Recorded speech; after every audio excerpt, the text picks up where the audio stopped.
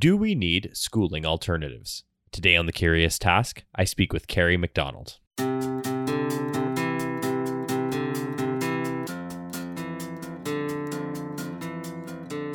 Welcome to The Curious Task from the Institute for Liberal Studies, where we explore economics, politics, philosophy, and other ideas from a classical liberal perspective. I'm Alex Aragona, your host, and today our guest is Kerry McDonald. Kerry is an adjunct scholar at the Cato Institute's Center for Educational Freedom and a senior education fellow at the Foundation for Economic Education. Her research interests include homeschooling and alternatives to school, self-directed learning, education, entrepreneurship and innovation, parent empowerment, school choice, and family and child policy. Kerry is also a regular Forbes contributor, and her articles have also appeared at The Wall Street Journal, Newsweek, NPR, Education Next, Reason Magazine, City Journal, and Entrepreneur, just to name a few. She has a bachelor's degree in economics from Bowdoin College and a master's degree in education policy from Harvard University. She's the author of Unschooled, Raising Curious, Well-Educated Children Outside the Conventional Classroom, and the book will serve as the basis of much of our discussion today. Kerry, welcome to The Curious Task. Great to be with you, Alex. Thanks for having me. Thanks for coming on. So in each episode, Kerry, we ask a question and go wherever the answers take us. Today our question is, do we need schooling alternatives? And your book presents unschooling as an alternative, of course. I'd like to leave the unschooling part until the last bit of our conversation. First, I'd like to spend a good chunk of time on why we have such a problem. So to get started, one thing you did in the book that I really liked is talked about the distinction between schooling and education. So why don't you do that for us? Let's kick it off with that. Right. So one of the things that I do in the Unschooled book is really trace the history of compulsory education and compulsory schooling in the U.S. And if you think about, where these statutes came from in the American colonies beginning in the 1640s, Massachusetts Bay Colony passed the country's or the colony's first compulsory education law, which indicated a state interest in educated citizenry, but still really positioned parents as the ones ultimately responsible for making sure that their children were educated. There was also compulsion for cities and towns of a specific size that they would need to either hire a teacher or open and operate a grammar school. So the compulsion was on the cities and towns to provide education resources and opportunities for the parents that wanted them, but there was no compulsion, no requirement on the part of the families to take advantage of that resource. That all changed in the US and really around the world in the mid-19th century as this kind of very broad definition of education became narrowed into the four walls of a compulsory school classroom. And that was the passage of compulsory attendance laws around the world in the mid to late 19th century, which for the first time really mandated school attendance under a legal threat of force. And now parents were required to send their children to school.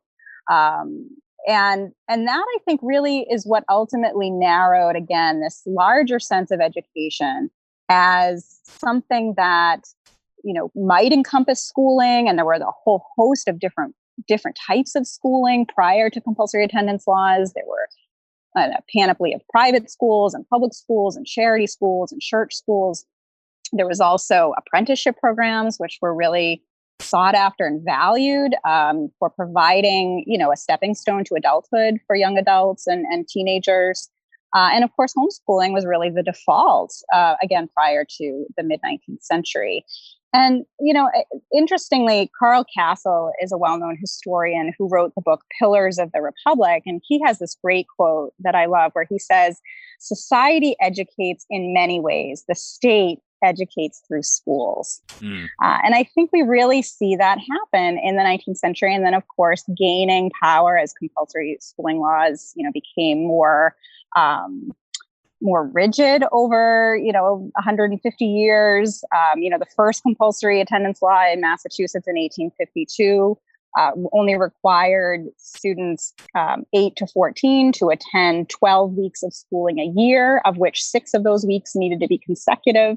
It's almost laughable now when we think about the behemoth that schooling has become for childhood, really taking up so much of childhood and adolescence, and compulsory schooling laws being pushed to ever younger ages, particularly with universal preschool, universal kindergarten expectations, and moving up now to even 18-year-olds in terms of compulsion and attendance. So, I think that what I'm hoping and what I try to do in the Unschooled book is really help us to see that schooling is only one way of being educated. It's certainly the dominant way today, but it's not the only way. And I think we'll probably get into this some more, but I think particularly now with the COVID-19 pandemic, parents are getting a glimpse of other ways their children can be educated. And we're starting to disentangle education from schooling in real meaningful ways. It'll be interesting to see where that leads. Right. And would you say it's fair to say that as the idea of what schooling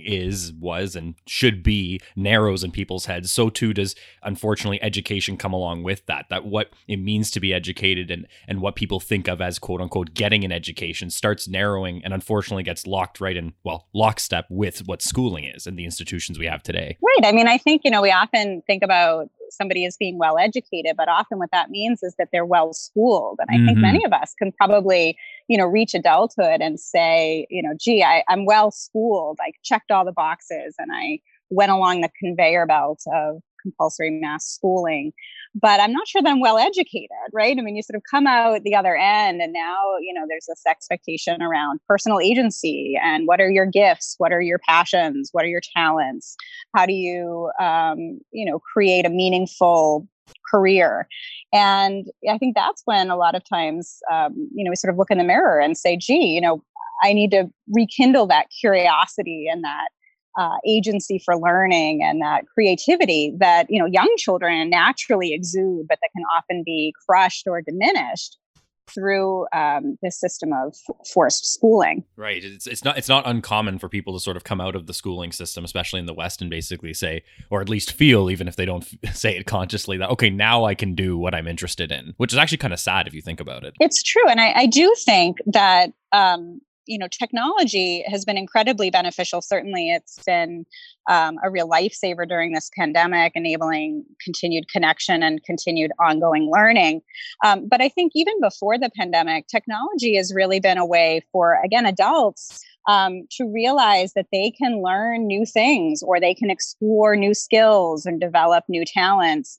YouTube in particular is just a perfect resource for refining or learning new things. It used to be that you went to school because that was where the books and the knowledge were, right? The teachers were the ones who had this key to information and experience and knowledge. And of course, now that's all around us with the advent of technology. So I think as we grown-ups realize the ways in which we learn in adulthood, again, by kind of reconnecting with our curiosity and our drives for learning and discovery, we want to then provide that same kind of opportunity for our children, realizing that in many ways, this sort of 19th century system of schooling that we have is inadequate to meet the realities of the 21st century. I mean, the World Economic Forum found that some of the most in-demand jobs and skill sets today didn't exist 5 or 10 years ago. Right. So the world is just constantly changing. And many of these, really the most in-demand jobs and skill sets are things that are not being taught in school. They're constantly changing, very technology-driven, digital-based. And so those are the kinds of skills that I think are really we're going to see more of. Those are the things that are going to proliferate. And so what we want education to do is provide kind of this way of encouraging creativity and curiosity and discovery and help people to tap into those natural drives for learning rather than having that diminished. You and I, of course, as we go on here in our conversation, are going to talk about some of the problems with modern schooling. And then, of course, we will talk about one of the alternatives, if not one of perhaps the best ones towards the end of our conversation. But right off the bat, it seems to me that when you do talk about the problems with modern schooling to people, oftentimes there's sort of a knee-jerk reaction, right? People might flippantly say, okay, well, so what are the alternatives then? And again, as I said, we'll talk about alternatives at the end of our conversation. But the fact is, it's interesting that people have that reaction. And you talk a bit about this in your book, actually. You talk about how the idea of what schooling is and what it should be is so like ingrained in our culture. And I never thought of it like that until I actually read that in your book. But you said it, quote unquote, schooling is everywhere in our culture, right? Like you had this line I liked. You said it's in our prom pictures, it's in our old photos, it's just it's hard for people to even start thinking of a world where that arrangement would be different. And I found that very interesting that you brought that up. Right. I mean, it's in our fiction, right? It's in our theater. It is everywhere. It is pervasive. And I think it's really remarkable given that, certainly compulsory mass schooling is a relatively recent social phenomenon. Right, I think it's starting to think about separating education from schooling. And I think the pandemic, as I mentioned earlier, is really a catalyst for that, as families realize, gee, there's this whole other way of being educated, whether it's virtual schooling or these tremendous online learning resources that are available that have certainly become even more abundant during the course of the pandemic, or homeschooling, of course, on the rise.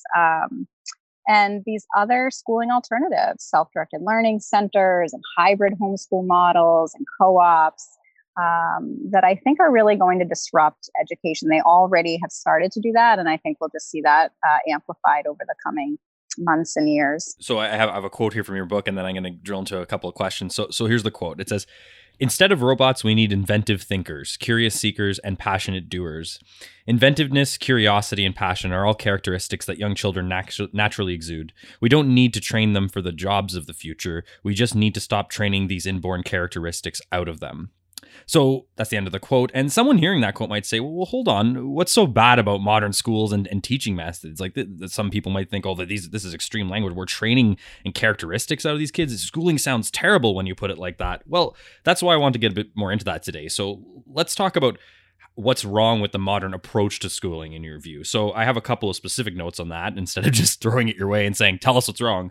But one point in your book, of course, talks about, firstly, the idea of a teacher and institution directing learning instead of students themselves and the children directing their own self-learning, if you will. So why don't you spend a couple minutes on that? Because I think that as a fundamental concept is very important to understanding why many, including yourself, view the modern approach to schooling as flawed right from the get-go. Right. So the person who writes the foreword to my Unschooled book is Peter Gray, who's a psychology professor at Boston College, who wrote the book Free to Learn. And he's a real advocate for unschooling and self-directed education. And what he says is, children come into the world with these natural drives for learning, and they don't magically disappear when a child turns 5 or 6 years old and heads off to school. Right. We destroy them with a coercive system of schooling. And this is this idea of,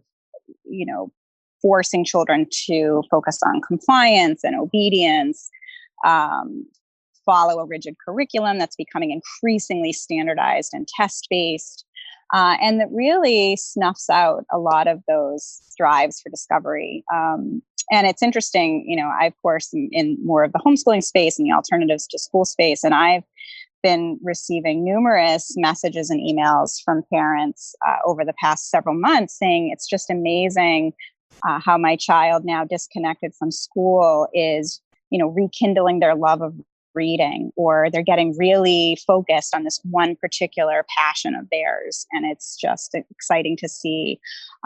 Or, they're just writing short stories, and that's been really fulfilling. And I think that is true, that, when we give people freedom, when we allow for autonomy, it's incredible to see the kind of output and productivity that comes from that. And of course, adults, play a really important role in that, but the role, it should be more of a facilitator and a resource connector than someone who's directing a child's education. And then I'll just sort of step back and say, certainly I think this idea of self-directed, non-coercive education is preferable. But, my main goal in a lot of the work that I do at Cato and Fee is really focus on expanding education choices for families. So, what we have, again, is this compulsory system of mass schooling, where in the US, more than 80%, almost 90% of young people are in an assigned district school. And that really limits choices for parents. In fact, EdChoice came out with a survey of parents last fall, finding that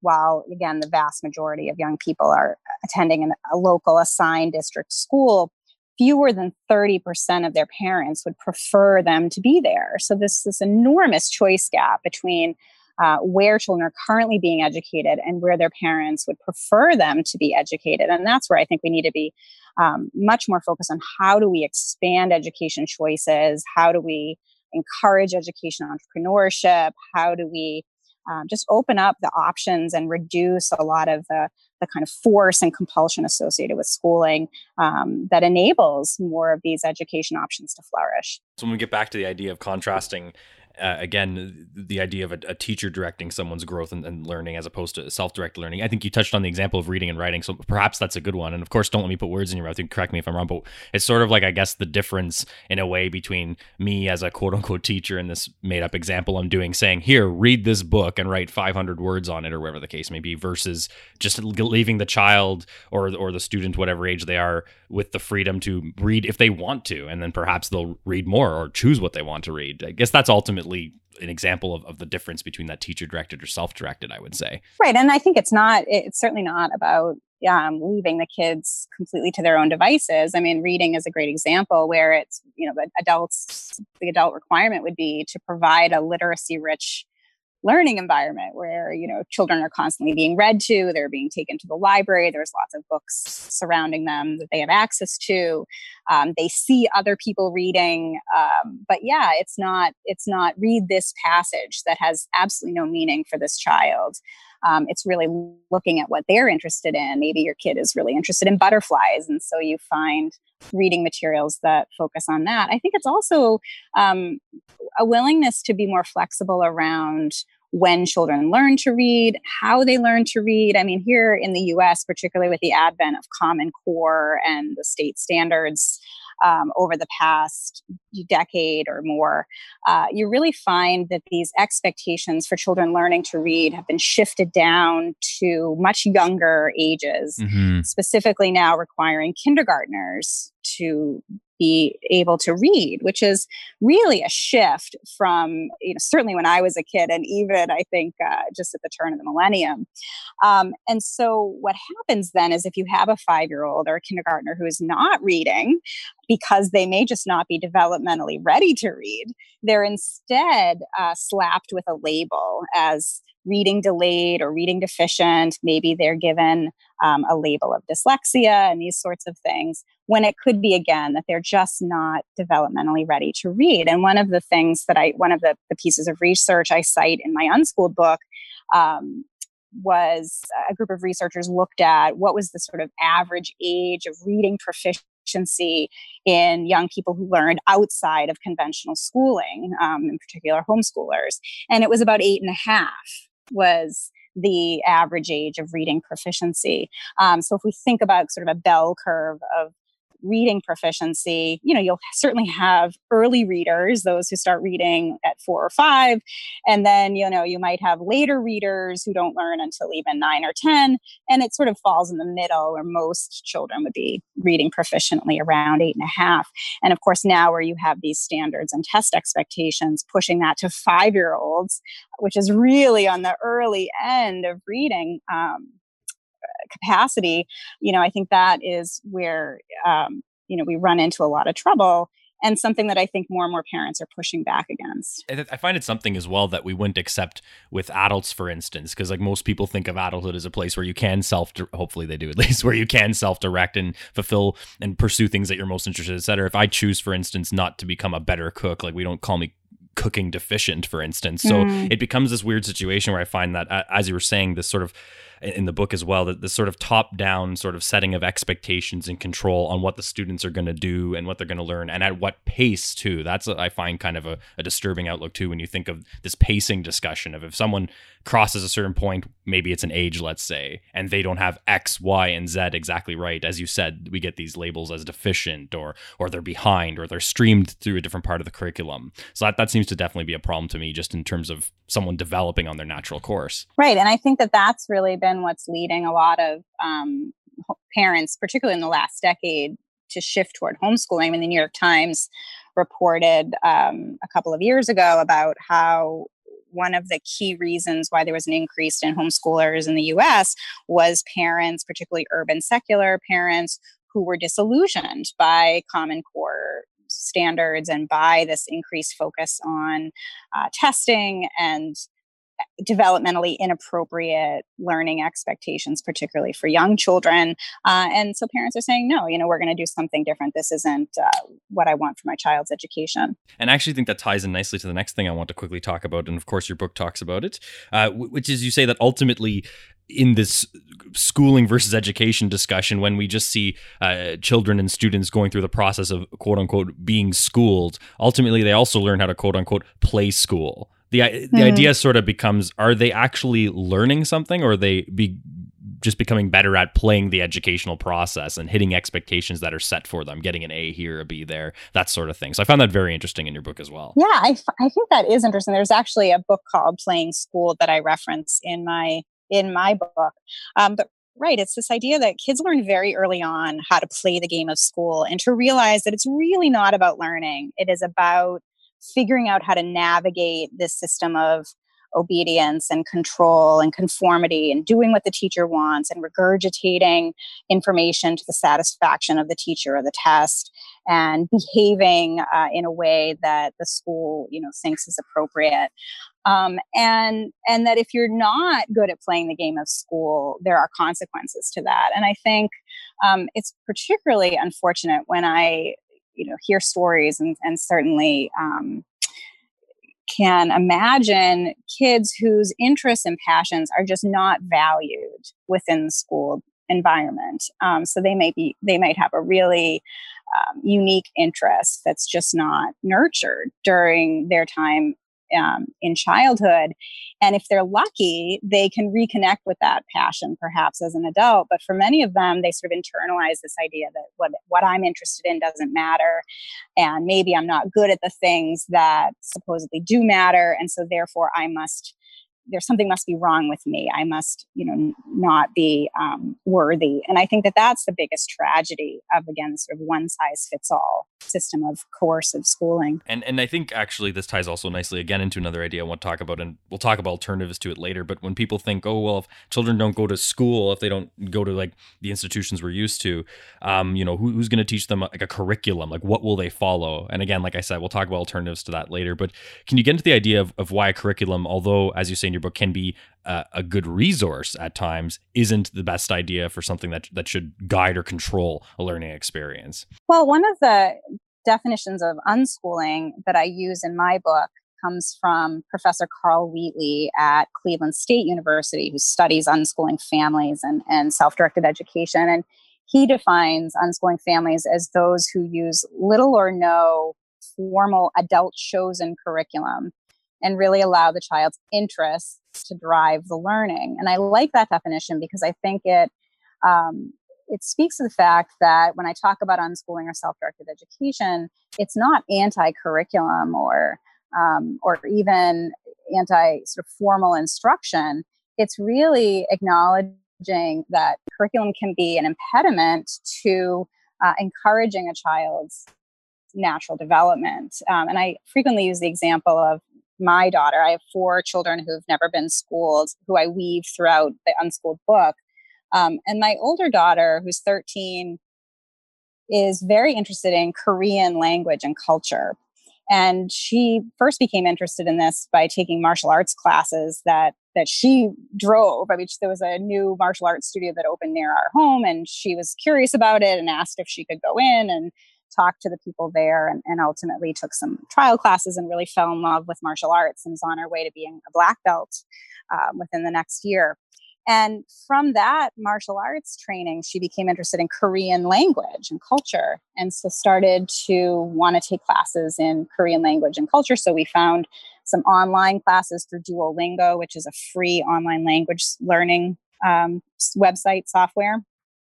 But she wanted something even more than that. And then I was able to find a native Korean language speaker in our city.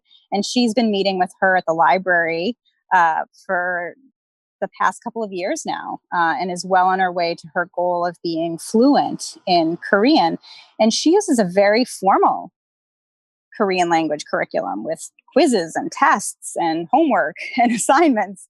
But the point is that it's her driving that process, right? And it's tied to these interests. And I think that is the message that I like to send around thinking about education as separate from schooling and separate from what we would consider kind of curriculum-based learning, is that it's not against curriculum. It's just thinking about curriculum in a different way, where the curriculum is supplementing and is a resource for wider learning, but that it's not directing that learning. So although a sort of more traditional or more rigid learning style is something that is helping your daughter learn Korean, and she is going through that process, she directed herself to that process and thought it would be the best for her. You or a teacher didn't come in and say, well, that's enough Korean language time, let's go do geography now, sort of thing. That's right. And I like that example too, and we probably get into this a little bit more, but particularly when, homeschooling families are asked, well, how do you think you could ever teach your child calculus, or how could you ever teach them, advanced chemistry and those kinds of things? And I like the Korean example because I don't know Korean. My husband doesn't know Korean. We don't know anybody, in our immediate circle who knows Korean. Right. But there are just so many resources now available, both online and, real resources within our communities that enable this kind of learning to occur, so that it's really the adults that are facilitating that process, that are connecting a child's interests to available resources, but are not, the ones driving that learning. I'd like to pivot to something a little different too, and this is a quote you do at the beginning of the book. It's something actually from Noam Chomsky, where he talks about that the modern schooling system is essentially a system of indoctrination of the young. And of course, as many things that Noam Chomsky sometimes says, if you take his sentences out of context, you're like, well, that's extreme. But often with him as well, when you find what he's talking about, and I found many areas where he has talked about this in context, that really what he's talking about, at least the way I understand it, basically is that if everyone's going through the same funnel, the same rigid process, and having the same values and ideas imprinted on them in a controlled way, as we were discussing before, what are we really talking about at that point? It becomes a little like what his sentence that to some people may think is a little extreme on the face of it starts to get a lot more merit the more you think it through, I find. Right. Well, and I think it also involves a closer look again at the history of compulsory mass schooling. So I'll go back to 19th century America, particularly in Massachusetts in 1852, when the nation's first compulsory attendance law was passed. This again was compulsory attendance laws began sprouting around the world in the mid to late 19th century. But certainly in the US, much of the catalyst for compulsory attendance laws focused on this idea of needing to assimilate Irish Catholic immigrants who were streaming into Massachusetts at the time. So the population of Boston doubled between 1820 and 1840, mostly with Irish Catholic immigrants fleeing the Irish potato famine. And this was a culture that was dominated by Anglo-Saxon Protestant thinking.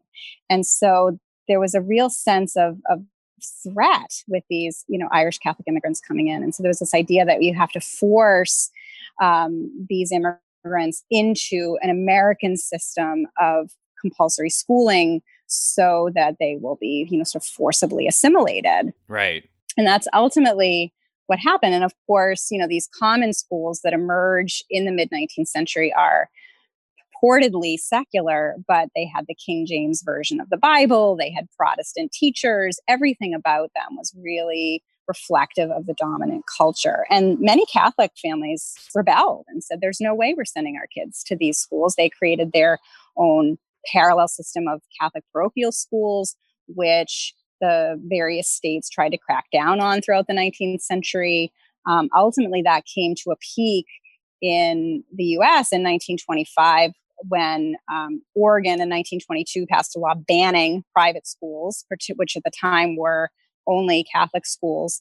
And fortunately, the Supreme Court in a landmark decision overturned that, ruled that unconstitutional, saying that the child is not the mere creature of the state. And it's funny that as you were explaining that too, it struck me that everyone will note as you were explaining some of that history that the first priority of these folks trying to create public schooling was not, well, all these Irish people coming in, they need to do really great math. that's what we need them to do, right? That wasn't the first priority. As you said, it was more about cultural values and assimilation. So I think that's really important to keep in mind. Yeah, it's interesting. I mean, the Massachusetts state legislature, just before passing the first compulsory schooling law, said, quote, "Those pouring in upon us in masses of thousands upon thousands are wholly of another kind in morals and intellect."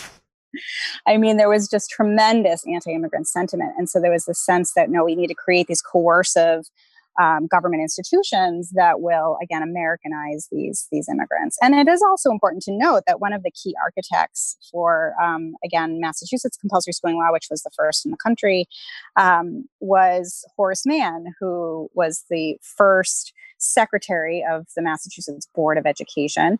And he homeschooled his own children with, no intention of sending his children to the common schools mandated of others. And I think we continue to see much of that hypocrisy today with particularly politicians who might be opposed to school choice mechanisms and options, but exercise school choice for their own children. Maybe they choose private schools for their own children, or have the ability to move to areas with better public schools, but then deny those choices to other families. And actually, that takes us right to the time where we have to take a break. So we'll do that right now. Everyone, you're listening to The Curious Task. I'm speaking with Kerry McDonald today.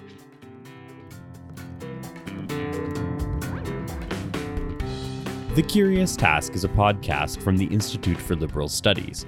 Feel free to send questions and feedback to curioustask@liberalstudies.ca. A special thanks to our supporters on Patreon, including Ben Hobbs, Lawrence Kong, and Janet Buffton. Remember to like us on Facebook, follow us on Twitter @TheCuriousTask, and rate us on Apple Podcasts or wherever else you're listening to The Curious Task.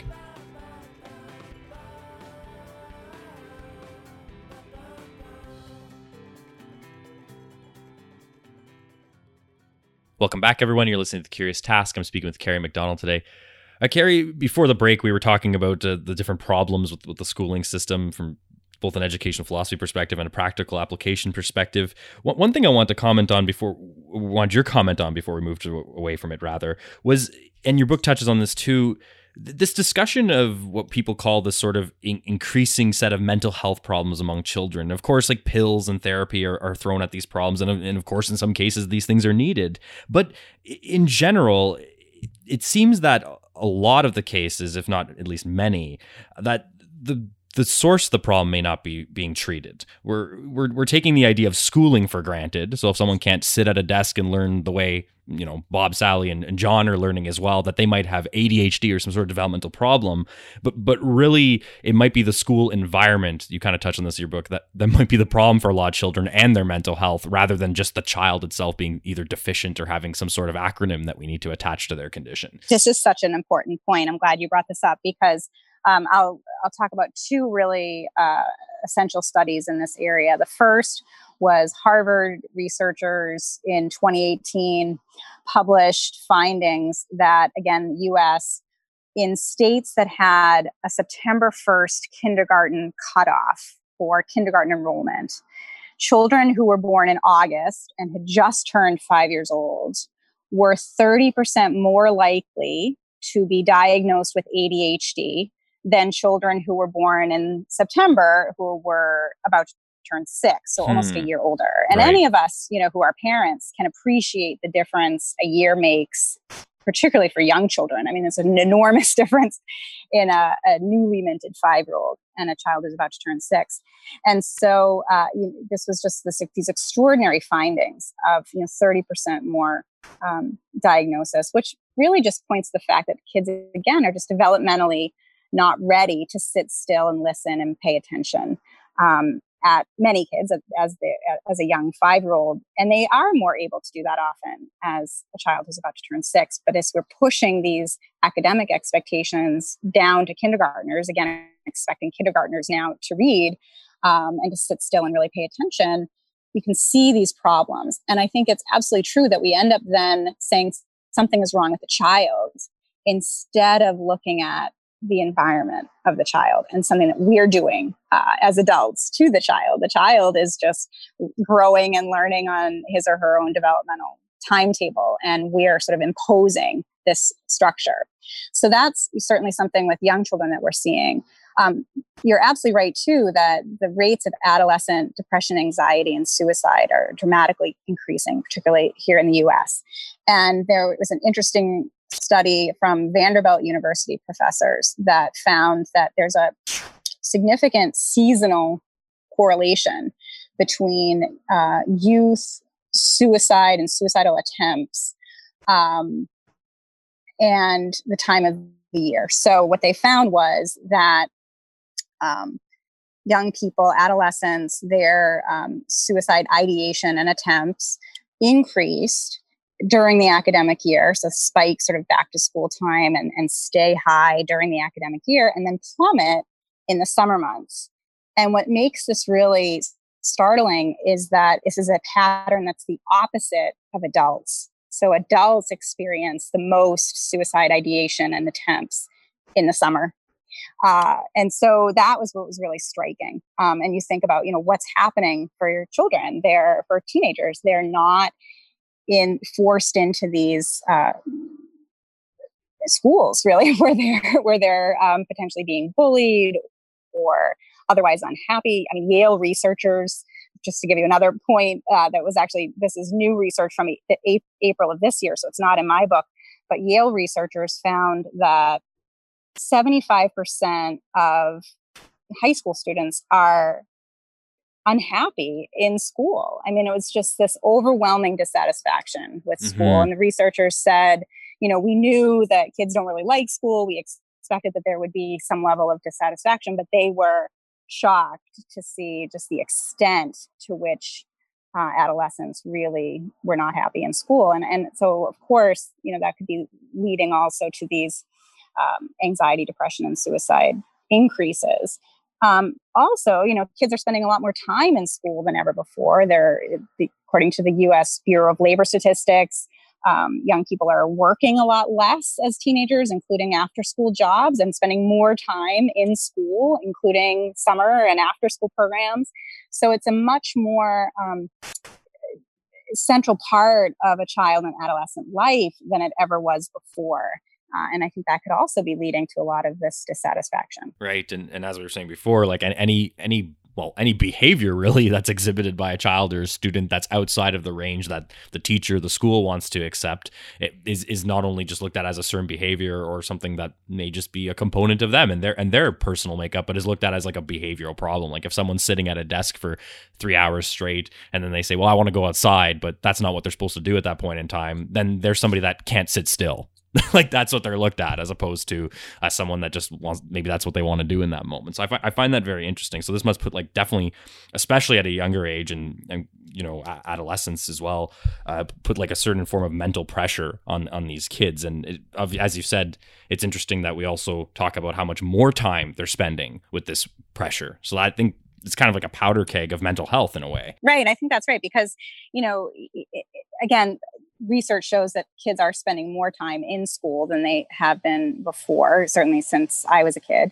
But they're also, even if the school day isn't substantially longer, or the school year isn't substantially longer, after school programs are just as structured and adult driven as the school day. So it used to be, maybe if you were a teenager, you might have still had to go to school for 6 hours, but your afternoons were wide open and free, right. Or you were able to go to an after school job that kind of tapped into other parts of your creativity or interests, or just gave you a change of pace. And now that's not the case. Now kids are going right from one structured adult-led activity to another. And so there really isn't a sense of kind of personal autonomy. And we know that, of course, it's that lack of personal autonomy, that lack of agency that can really lead to depression and anxiety and some of these other maladies. Yeah, that's something I actually really liked in your book too, in the chapter where you talk about how basically childhood isn't essentially what it used to be. And yeah, just this idea of schooling and structure and just the philosophy behind schooling and structure, as you said, is like permeating even outside of, if you will, the four walls or however many walls someone's school has. Like one thing I thought that was kind of cool, you talked about sort of this prepackaged experience that many people live through from ages 0 to 18, for instance, is kind of almost like you related it to, like, you know, prepackaged food. It might taste good in the moment or maybe even moderately okay, but it's not that great for you. And as you were sort of saying, this idea that you go to school, that's a set of rules and things. Okay, then maybe the summer hits. You're in a summer camp from 9 to 5, and then it's then it's dinner time, then it's this and that. All these adult-led, adult-directed activities, these school stuffs, as you sort of term them in the book. Mm-hmm. At some point, too much of that might not be the best, if any at all, for someone. So I found that very interesting, that this idea of schooling is permeating, again, as I was saying, outside of just the quote unquote educational system. It's how children are living their lives. Exactly. So it isn't.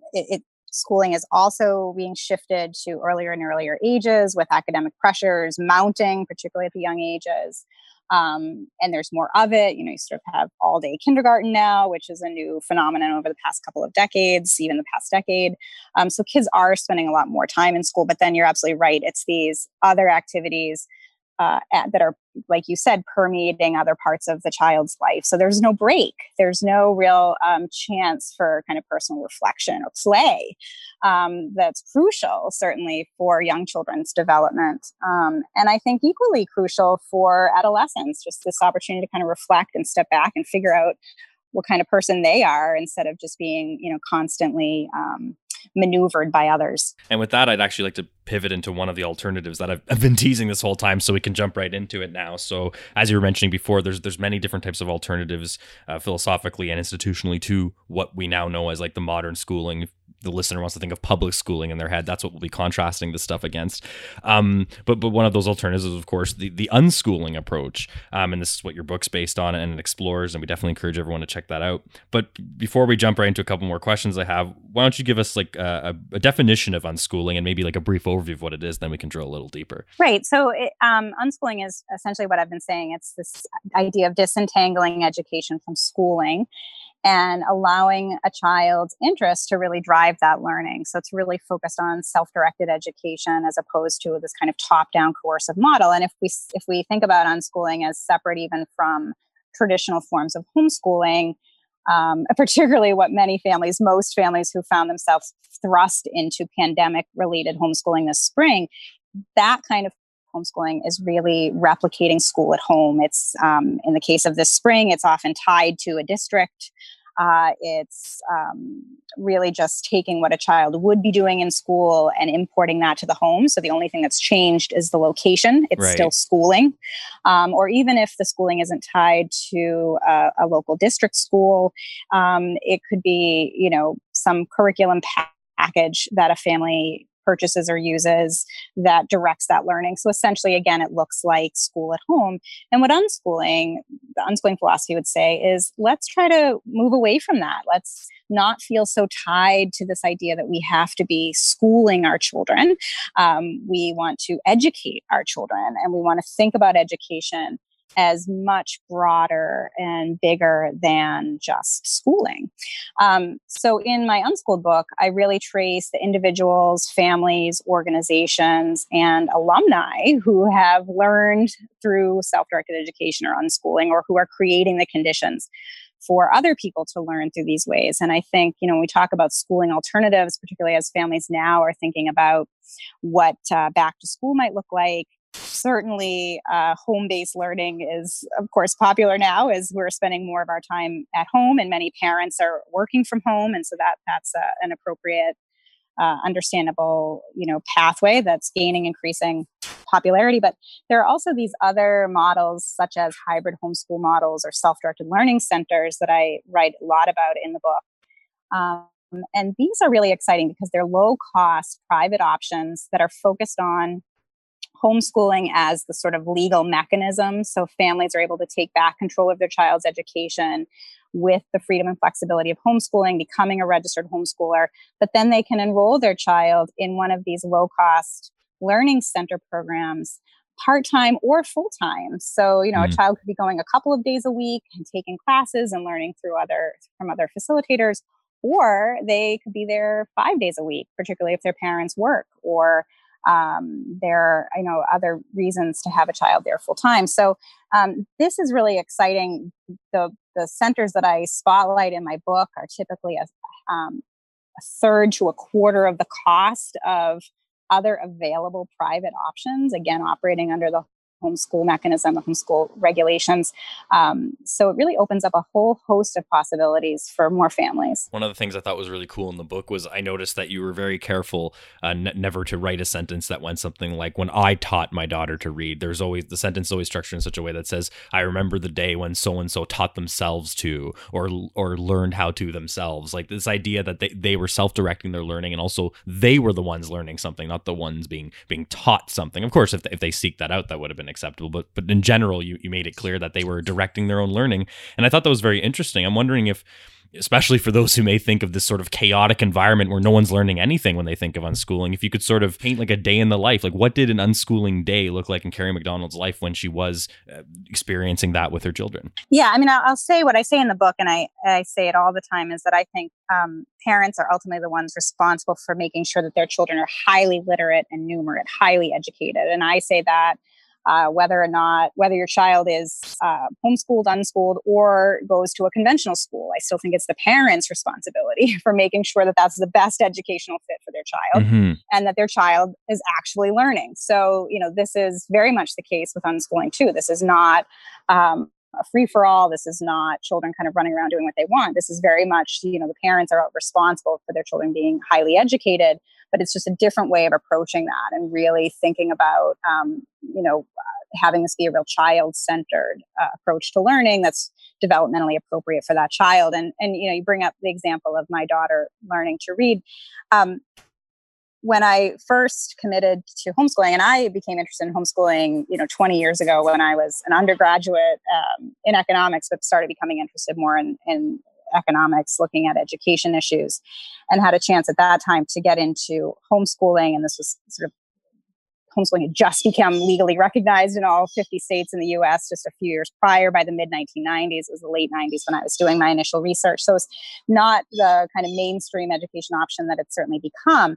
But it always was in the back of my head that this was something that I thought was intriguing. And I loved this idea of kind of separating education from schooling. And so then when it came time to think about education options for our own children, homeschooling was, certainly top of the list. And we're in Boston, Massachusetts, where there's just this vibrant homeschooling community and lots of classes and resources and programming for homeschoolers. So it was a good fit for us. But I remember, kind of in the early stages when I was thinking about what my older child's education would look like, as she hit kind of kindergarten age, school age, I said, okay, all this play, all this freedom that she had when she was young, that was all great in early childhood. But now that she's hitting school age, we have to get serious about learning, right? So I started really researching different curriculum and figuring out, what would be still, very playful and child-centered, but, would have clear expectations and timelines for reading, writing, and arithmetic. And as I was kind of narrowing down these curriculum choices, she taught herself how to read. And of course, there was a lot of literacy happening in our home environment and what she was exposed to. But I realized at that moment, I said, gee, I'm about to spend all this money on a curriculum to teach my child something that she's already now doing. Right. And that really made me pause and step back and see all the other amazing things that she was learning, and realize that we didn't have to follow this kind of schooled paradigm, that we could have a much more kind of emergent learning experience that was tied to her interests and tied to, her talents. So that was really freeing. And I think, and then, what sort of I dug into unschooling and the kind of history of self-directed education, I realized this is not kind of some new age idea, but that these ideas around not only self-directed education, but just the idea of kind of self-determination and personal autonomy and freedom from coercion, go back centuries. I'm reminded, especially as I was reading your book, I was reminded of just a week ago, or actually it was a couple of days ago, I think there was a radio show. It was a call-in show here. It's called Ontario Today. It's actually really good. And nevertheless, one of the things that the host was talking about was asking people to call in with their experience with the fact that over the past couple of weeks and maybe months, they've had to educate their children at home. and there was one, I forget if it was a mom or a dad, but nevertheless, one person had called in and said, we tried importing the curriculum at home. It was just too stressful. No, they didn't like it at school. They didn't like it here. The kids, that is. They tried sitting at the table, doing the slots that were recommended for X, Y, and Z time on a certain, a subject, moving from math to geography. And they said after a couple of days of that, everyone was miserable. And then her story actually ended as she was telling the host that she finally just decided, like, enough's enough. And she just asked, apparently, her child one day, what do you want to do today? And she said that was like probably the most educational day that they've ever had together. They went to museums, they did different things. It was truly a day where their child directed the process. And I think that's when I heard that on the radio and also was reading your book around the same time, I thought, well, this is amazing. It's pretty much exactly what you're talking about, is that not trying to impose this sort of structure at home. And as you said, you are in charge and responsible for, I should say, to facilitate your child's learning and make sure they're educated. But it isn't this idea of sit here, shut up, and do this math question, right? Right. And I think it's really the idea of being immersed in the people, places, and things of your community. Of course, we're all disconnected now from our community to some degree or another with the pandemic, but with typical homeschooling or unschooling, that's kind of the centerpiece, is that you are learning from your community, from the programming, the library, and the museums, and the cultural events around you. And in fact, it was a really interesting study done by Daniel Hamlin out of the University of Oklahoma recently, where he found that homeschoolers had high degrees of what he calls cultural capital. So they were 2 to 3 times more likely to attend or to go to a library, a museum, or a cultural event throughout the course of a month, and 1.5 times more likely to go to a zoo or an aquarium over the course of a month than conventionally school children, public school children. So, there is this real sense that homeschoolers are truly connected to their wider community, and that's how you're learning. That's what's exciting about learning outside of schooling. You talked about going around in the community and the children being exposed to that. And that was really striking as well when you noted that in the book, is that is part of education and growing, right? Is that, spending a day, for instance, with mom or dad, if they need to quickly run to the post office, interact with people in the community. As you said, go to the library, go to the store, do whatever do whatever needs to be done in that given day. That's also an educational experience, and we shouldn't be discounting that. You can either do that for a day or be locked in a classroom at a little desk doing X, Y, and Z all day. It's just interesting to me that you pointed out all that to say that life itself is also an educational experience, that just living in your community is as well. Right. And then again, you add all of those real resources of our community where, libraries and museums and cultural spaces and organizations, nature centers, and so on can open up whole windows of interest and excitement for kids. But you also have, again, tremendous digital resources that we've seen proliferate, certainly over the last several months, where there's just so much that you can access as families, many of which are free online. I mentioned Duolingo, the online language learning software. I have an article up at Cato that talks about other free online learning resources. Khan Academy is probably the global leader in free online learning videos, high quality videos for kids that are used in many schools, as well as for people outside of schools. So there's just a real abundance of both real and digital resources now to facilitate learning. And the last point I'd like to cover before we end off the main part of our discussion here and enter the wrap up as our time is winding down, is just to talk about the pandemic, right? We're dealing with COVID-19 now, and obviously this has shaken, as I was alluding to before, this has shaken a lot of people's lives right up. In some cases, it's unbearable for some people, but in other cases, it seems to have caused many people to not only rethink what school is doing all day with their children, but also, in fact, what it's good for. What could the alternatives be? So, and as you've mentioned, there's lots of resources online, alternative ways of learning subjects, things that you may want to guide and facilitate with your children, or just simply they may discover it themselves. But nevertheless, point being that this pandemic probably has shaken a lot of things up and has people really thinking about education, I think. Right. I mean, I think this is really a transformational moment in education. I mean, at the peak of the pandemic, we had over 1 billion students around the world displaced from their classrooms and learning at home. Here in the US, we had 55 million students outside of their schools learning at home with varying degrees of connection to their school and to their curriculum. And I think it really opened up a lot of parents' eyes to not only what was happening or not happening within the schooling environment that their children were in, but also what else is possible. Certainly our comfort level with virtual learning, I think, has increased. We see that there are, so many more options for facilitating education outside of a standard classroom than really has ever existed before. Maybe as adults, we may have more flexibility now with our own work schedules to be able to think a little bit differently about what the school week and the work week could be like. Mm-hmm. So, I think it's interesting. Those of us who are typical homeschoolers, people who were homeschooling even before the pandemic, would say that this was nothing like normal homeschooling, right? That, again, homeschoolers are typically immersed in our communities and taking classes and interacting meaningfully with real people around us. And of course, that's not happening for any of us now.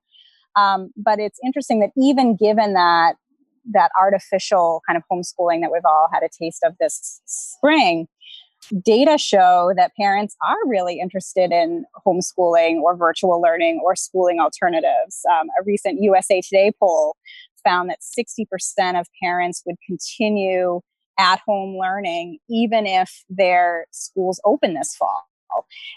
They said they were likely, 30% of those parents said they were very likely to continue at-home learning. I think some of this is tied to kind of lingering fears about the virus itself, even though fortunately most children seem to be spared from COVID's most dire effects.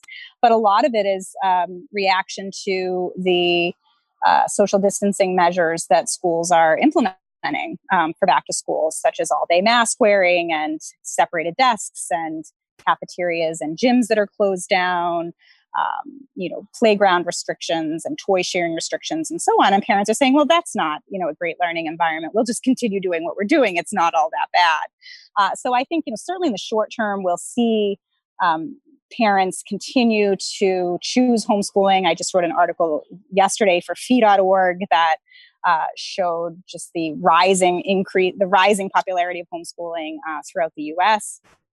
And in fact, so many parents in North Carolina last week submitted online notices to homeschool that it crashed the state's non-public education website. So just tremendous interest, certainly in the short term, for schooling alternatives. But I think even in the long term, I would be very surprised if we don't see an uptick in the number of parents choosing independent homeschooling as well as virtual schooling or hybrid models, because I think that this really is going to shift. This pandemic's really going to shift how we live and work and think about learning and working going forward. And for some children and students, it may really work out too, right? I mean, I'm sure lots of parents are observing differences, probably positive for a lot of the kids that are at home now. I'm just thinking back, I was mentioning earlier, someone I had heard on a call into a radio show had an experience with just giving up the curriculum at home in such a rigid way and having a positive experience with their child that way. Another person actually called into that same show and had mentioned that basically that overall, we were talking about mental health earlier, that they noticed that they had two kids. I think one was like 10, one was 13, something like that, that ever since the pandemic started, of course, during the initial shock, people are worried and everybody's lives are shaken up, et cetera. But they said since they've been doing educational activities at home and have gotten into that routine and have had a more open educational environment, they've noticed that putting aside what the children are learning, which is probably a good amount through their own self-directed learning, that them trying this more open educational model has also improved the mental health of their children. They see that they're happier, they have more freedom, so that really has an impact on them. They were saying things like, "This is great. I've never seen them so happy. They're going to bed on time by their own decision. They're willing to learn things. They're smiling more. Like it's just less stressful on them in general to be in more of an open environment." So I found that very interesting too, that perhaps the pandemic has some sort of silver linings in certain ways with parents and their relationships with their kids, as well as seeing what will make their kids happy and what might work for them specifically for their education. I think that's right. I mean, I think, parents might be seeing that their kids are calmer, that they are more satisfied, that they're not as rushed, their lives aren't as scheduled. They're not being bullied in school. They're not dealing with a lot of the distractions that can come in the conventional classroom. And I think as a result of that, many parents are seeing that they could actually get through, curriculum or learning materials in just a couple of hours a day, and then have that rest of the day to really focus on, much more of that freedom and flexibility and exploring different interests, so that the actual learning itself doesn't need to consume so much of the day in terms of book work, but that it really is something you're able to get through much more quickly and effectively. And I think that's right. More parents are going to say, gee, what else can we do to facilitate our child's education outside of this conventional classroom? Well, Kerry, our time has wound down here. In every episode, I want to make sure that the guest ultimately has the last word. So let me say and ask you, we've talked about a lot. Let's try and bring it full circle and put a finer point on our exploration of our main question. What do you hope are the main takeaways for someone listening to here on why we need schooling alternatives? If you want to leave them with that one or two things after they listen to this all for them to take away from this conversation, what would those be? Well, I think we need more education choices, right? I mean, we have so many choices in every other part of our lives, from, the cereal that we are able to purchase, the soft drinks that are abundant in the grocery store aisles, to the kinds of car we drive and those sorts of things. And we have such limited choices, many of us, when it comes to schooling and education, that most children end up at an assigned district school, even if their parents don't want them there. So I think we absolutely have to be focused on expanding education choice, providing more education options for families. And then as part of that expansion of education choice, I think it's also thinking about education as much broader than just schooling, and encouraging parents to see it that way as well. Kerry McDonald, thank you very much for joining me on The Curious Task today. Oh, thanks again, Alex. This is great.